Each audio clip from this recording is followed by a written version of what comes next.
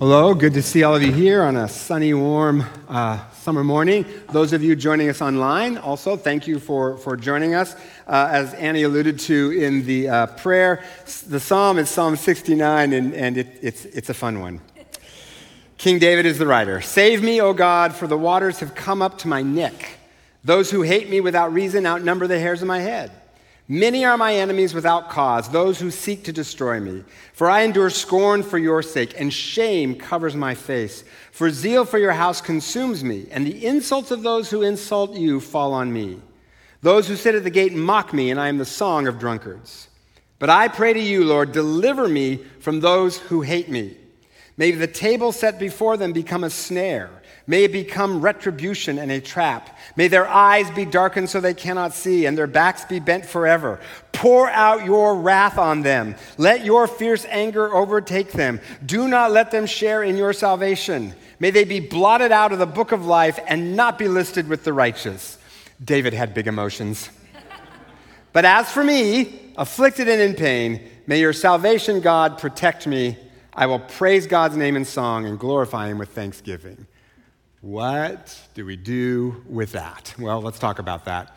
A couple of weeks ago, someone asked me if I like country music. And I said, are you kidding? I was raised in Eastern Washington. We had to take country music classes to graduate from high school.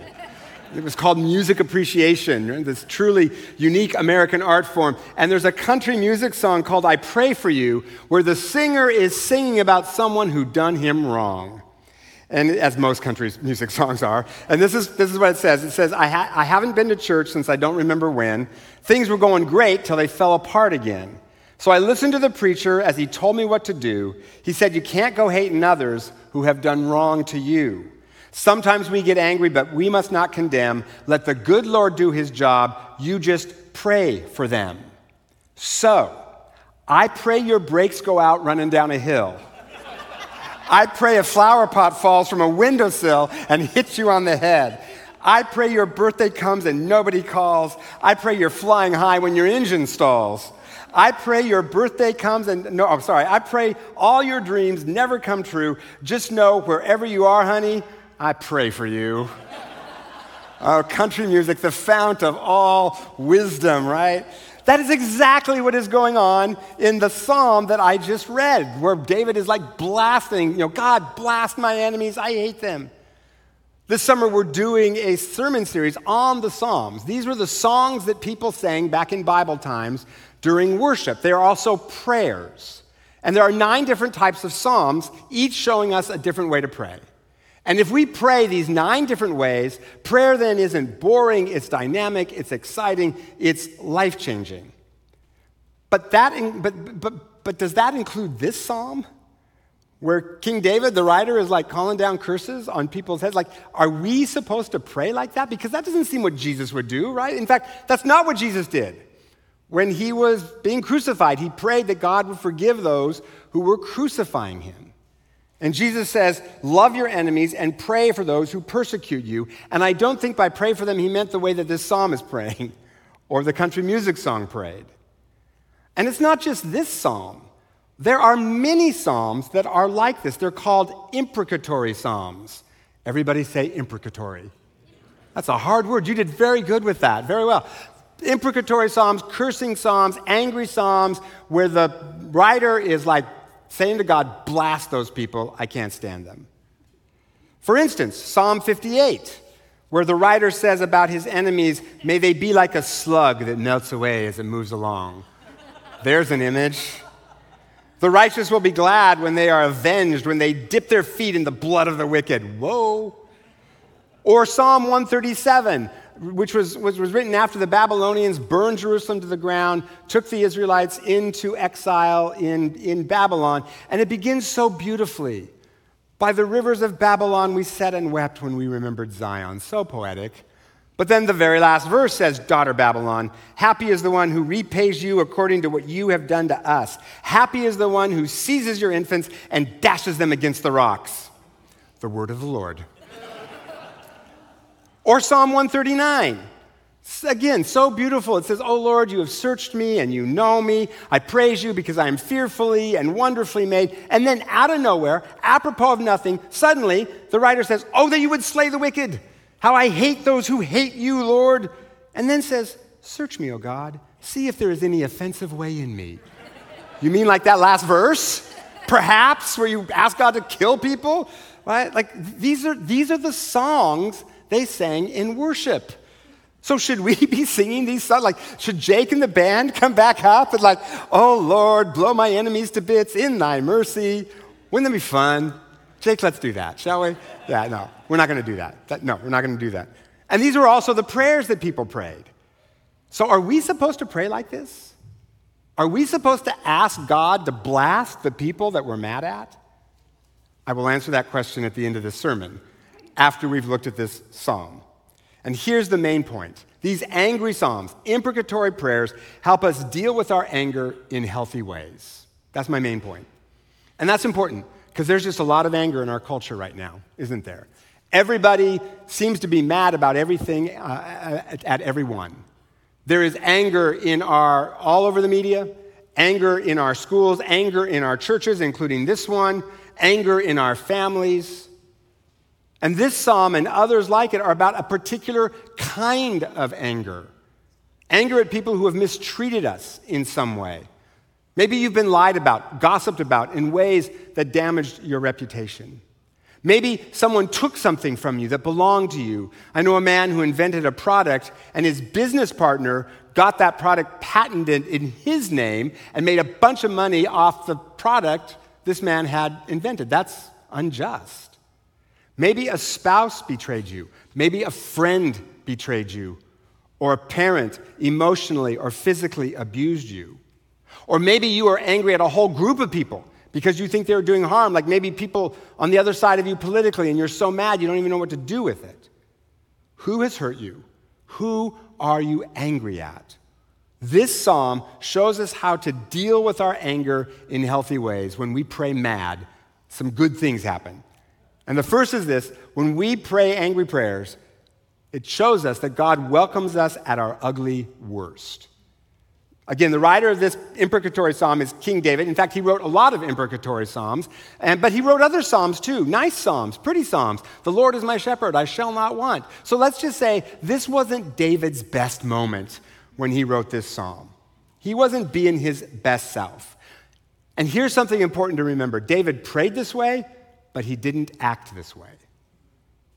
Usually, he showed grace and mercy to his enemies, like King Saul, who kept trying to kill him, and even when David had the chance to retaliate, he didn't. Imprecatory psalms show that we can bring our ugliest, angriest self to God. God doesn't want the phony you. God doesn't do phony. God only does authentic. And he doesn't want us coming to prayer, downplaying our hurts, minimizing our pain, pretending we're not mad when we're actually mad. He says, "Bring it to me." And when we bring the full range of our emotions to God, good and bad, prayer isn't boring, it's transforming, and it makes us more courageous, hopeful, and loving. And that's what happens to David over the course of this psalm. There's an evolution that David goes through over the course of this psalm. He's talking about his enemies, specifically people who are persecuting him because he follows God. He says to God, "For I endure scorn for your sake, for zeal for your house consumes me, and the insults of those who insult you fall on me." He's talking about people who are persecuting him for following God, and he's mad. He's really mad at them. He says, "May their eyes be darkened so they cannot see, and their backs be bent forever. Pour out your wrath on them. May they be blotted out of the book of life." It's like, God, I'm mad. I'm really mad. I'm not just a little mad. I am extra, super, duper, special mad. But then, right after he vents all of this to God, the very next verse, he says, "But as for me, afflicted and in pain, may your salvation, God, protect me. I will praise God's name in song and glorify him with thanksgiving." He brings his worst, ugliest, angriest self to God, and over the course of this prayer, God leads him to be his better self, someone who trusts God, someone who can praise God rather than just curse his enemies. Sometimes when we vent, we feel better, right? And sometimes we need to vent to God and maybe a trusted friend, pastor, or counselor, and sometimes that may be necessary. but also let's just, little moment of realism here, let's just be really honest. A lot of times we vent to a lot of other people about someone we're mad at, never the person we're actually mad at, that would involve a conversation with them, but we just vent to a lot of other people our anger at someone or a group of somebody's, and the Bible calls that gossip and names it as a sin. God says, vent to me and I'll lead you to your better self, which is what he does for David. David starts the psalm cursing his enemies and ends praising God. He leads us, when we vent to him, bring our ugly anger to him, he will lead us to our better selves. Sometimes that means being able to bless God or bless the enemy. Sometimes that means he reveals to us that maybe we're part of the problem as well. Sometimes that's how he leads us to our better selves. Someone told me this week that she was praying this week about some people she was mad at, and then the Holy Spirit just kind of said to her, do you have to be so darn mad all the time? And she thought, I am angry a lot. I am part of the problem here. The problem here is not just that. The problem here is me. One of the sobering things about imprecatory prayers is to think that it's quite possible that someone is praying this angry prayer about me. And sometimes the way God leads us to our best is he shows us where we're part of the problem. Cursing prayers aren't prescriptions for how we should act.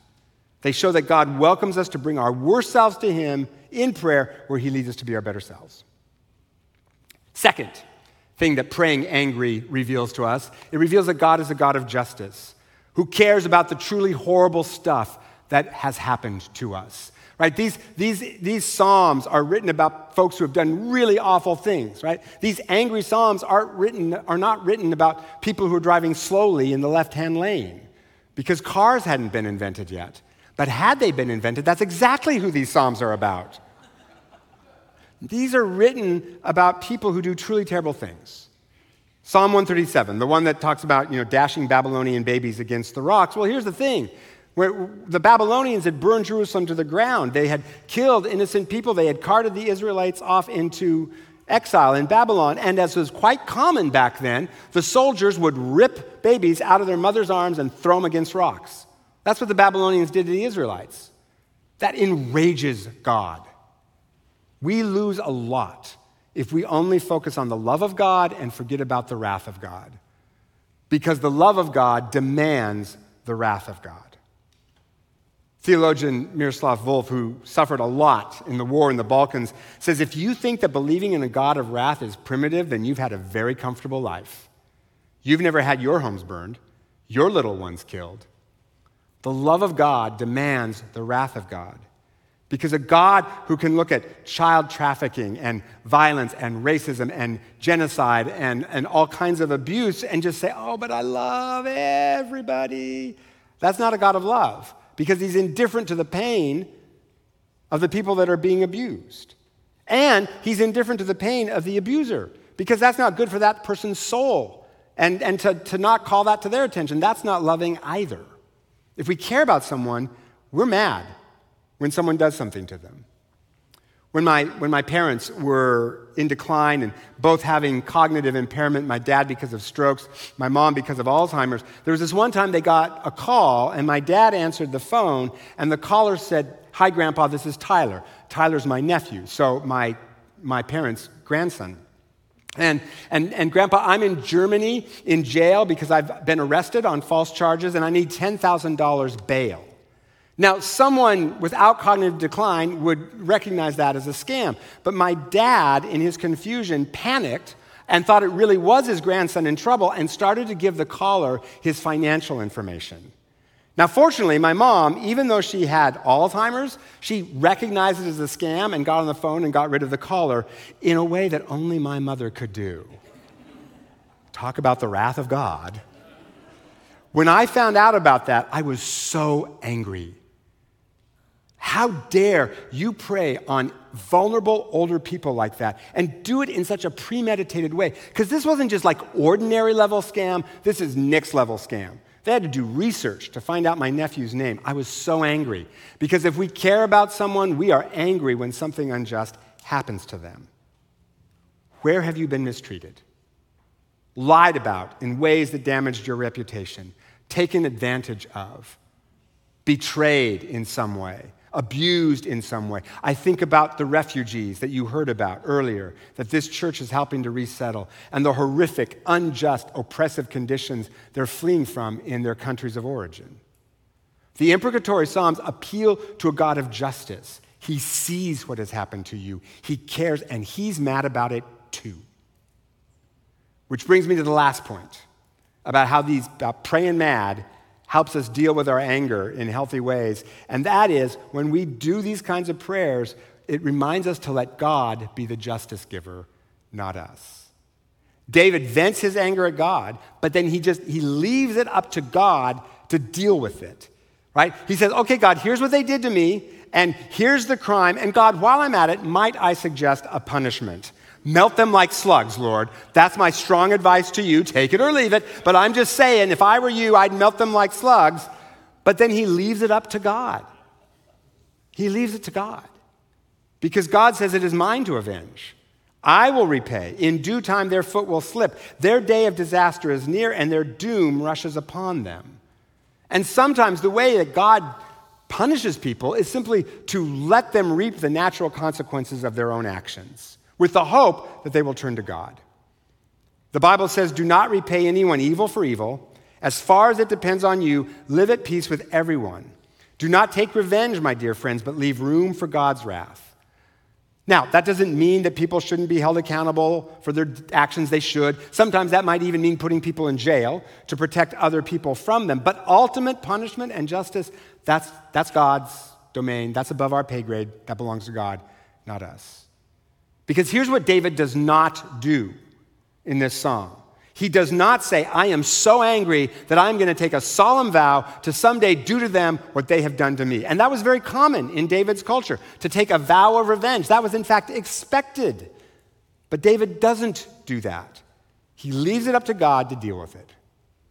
He says, those who sit at the gate mock me, and I am the song of the drunkards. So I slug them in the face, and now I feel better. That's not the next line. The next line is, but I pray to you, Lord, in your great love, O God, deliver me from those who hate me. Who's the punisher? Not me. It's God. Leave it up to him. The imprecatory Psalms help us deal with our anger by showing that God welcomes us at our ugly, angriest, worst, and then leads us to our best selves. They show us that God is a God of justice who cares about the pain that has been inflicted on us, and that he is the justice giver, not us. Which is why ultimately all of these angry psalms point to Jesus, because he was the victim of all kinds of injustice. He was completely innocent. All he wanted to do was help people, and they crucified him for it. He knows what it feels like to have injustice done to you, had to be treated badly. In fact, Jesus quotes this psalm in the New Testament and says it's about him. When he says to his disciples, this is to fulfill what is written in their law, they hated me without reason. That's a direct quote from this psalm, and Jesus is saying that's about me. God in the flesh, who is a God of justice and demands that every hard thing done to you be paid for in full. It's just that he bears the penalty, not only of the sins done to you, but of the sins that you have done to others. He bears it himself on the cross, paying the price for us. So, action step. Is this psalm a model for how we should pray? You're mad at someone. Does that mean you should go home and blast them, God, and do this and do that? Ideally, no. Ideally, no. David writes this psalm 1,000 years before Jesus comes along and tells us to love our enemies and bless them. David's also writing this before the cross, where Jesus paid the penalty for every harsh thing that was ever done to us. So we can do what was a lot harder for David to do, which is to pray for God's best for the people who have hurt us. And I have found that when I do that, I actually end up being less angry at those people. When I am praying God's best for that person, I end up being less angry at them. Now, that said, that's really hard to do sometimes, isn't it? And the deeper the hurt goes, the harder it is to pray God's best for the person that hurt you. So sometimes our prayers may need to include some of these angry elements, where we pour out our anger to God, raw, unvarnished, unpolished, unedited, just spew it out to God in prayer, knowing that he is a God of justice who cares about the wrongs done to us, letting him be the justice giver, not us, knowing that Jesus paid the price for everything done to us and everything we've done to others. And as we pray that, God will lead us to our better selves, where we can hopefully someday pray that God blesses the people that hurt us and even be able to reconcile with them. And to keep praying that prayer over and over and over as God leads us to be our better selves. Just the way he did for David, who starts out cursing his enemies and ends up praising God. In short, God invites us to pray our anger so that we do not act on our anger.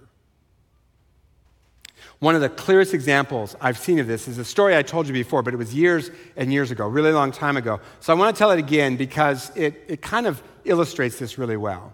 And it was on one of our first trips to Rwanda where we were invited to observe a Christ-centered reconciliation seminar between victims of the genocide against Tutsis and the perpetrators, the folks who had done that. And the part we saw of this seminar was between a woman and the man who had killed her entire family in front of her eyes. And he'd gone to jail for that, but now he was out and they were both seeking reconciliation. And at one point, the leader of the seminar tied a rope around her hand and the other end of the rope to his hand, and he told them to walk in opposite directions, which of course they couldn't do because the rope held them together. And so he looked at the woman and he said, "See this rope? This is your anger," which is completely understandable. He killed your whole family. It's completely understandable, but notice that it is keeping you tied to the one person you most want to get away from. It is hurting you more than it is hurting him. And so he took the rope off their hands and he put it on the cross. And says, Jesus sees what he did to you. And Jesus is enraged by that. And he demands there is a penalty to be paid. But Jesus paid the penalty himself. This man's sin against you has not been excused. It has not been overlooked. It has been paid for in full. And then she sat down, and then this man, tearfully, sobbing, confessed every terrible thing that he had done to her. And saying that he felt ashamed and was going to do whatever he could to make restitution. And he's doing all this sobbing. And when he got done, this woman stood up and stormed out of the room, furious with anger. And a counselor followed her out.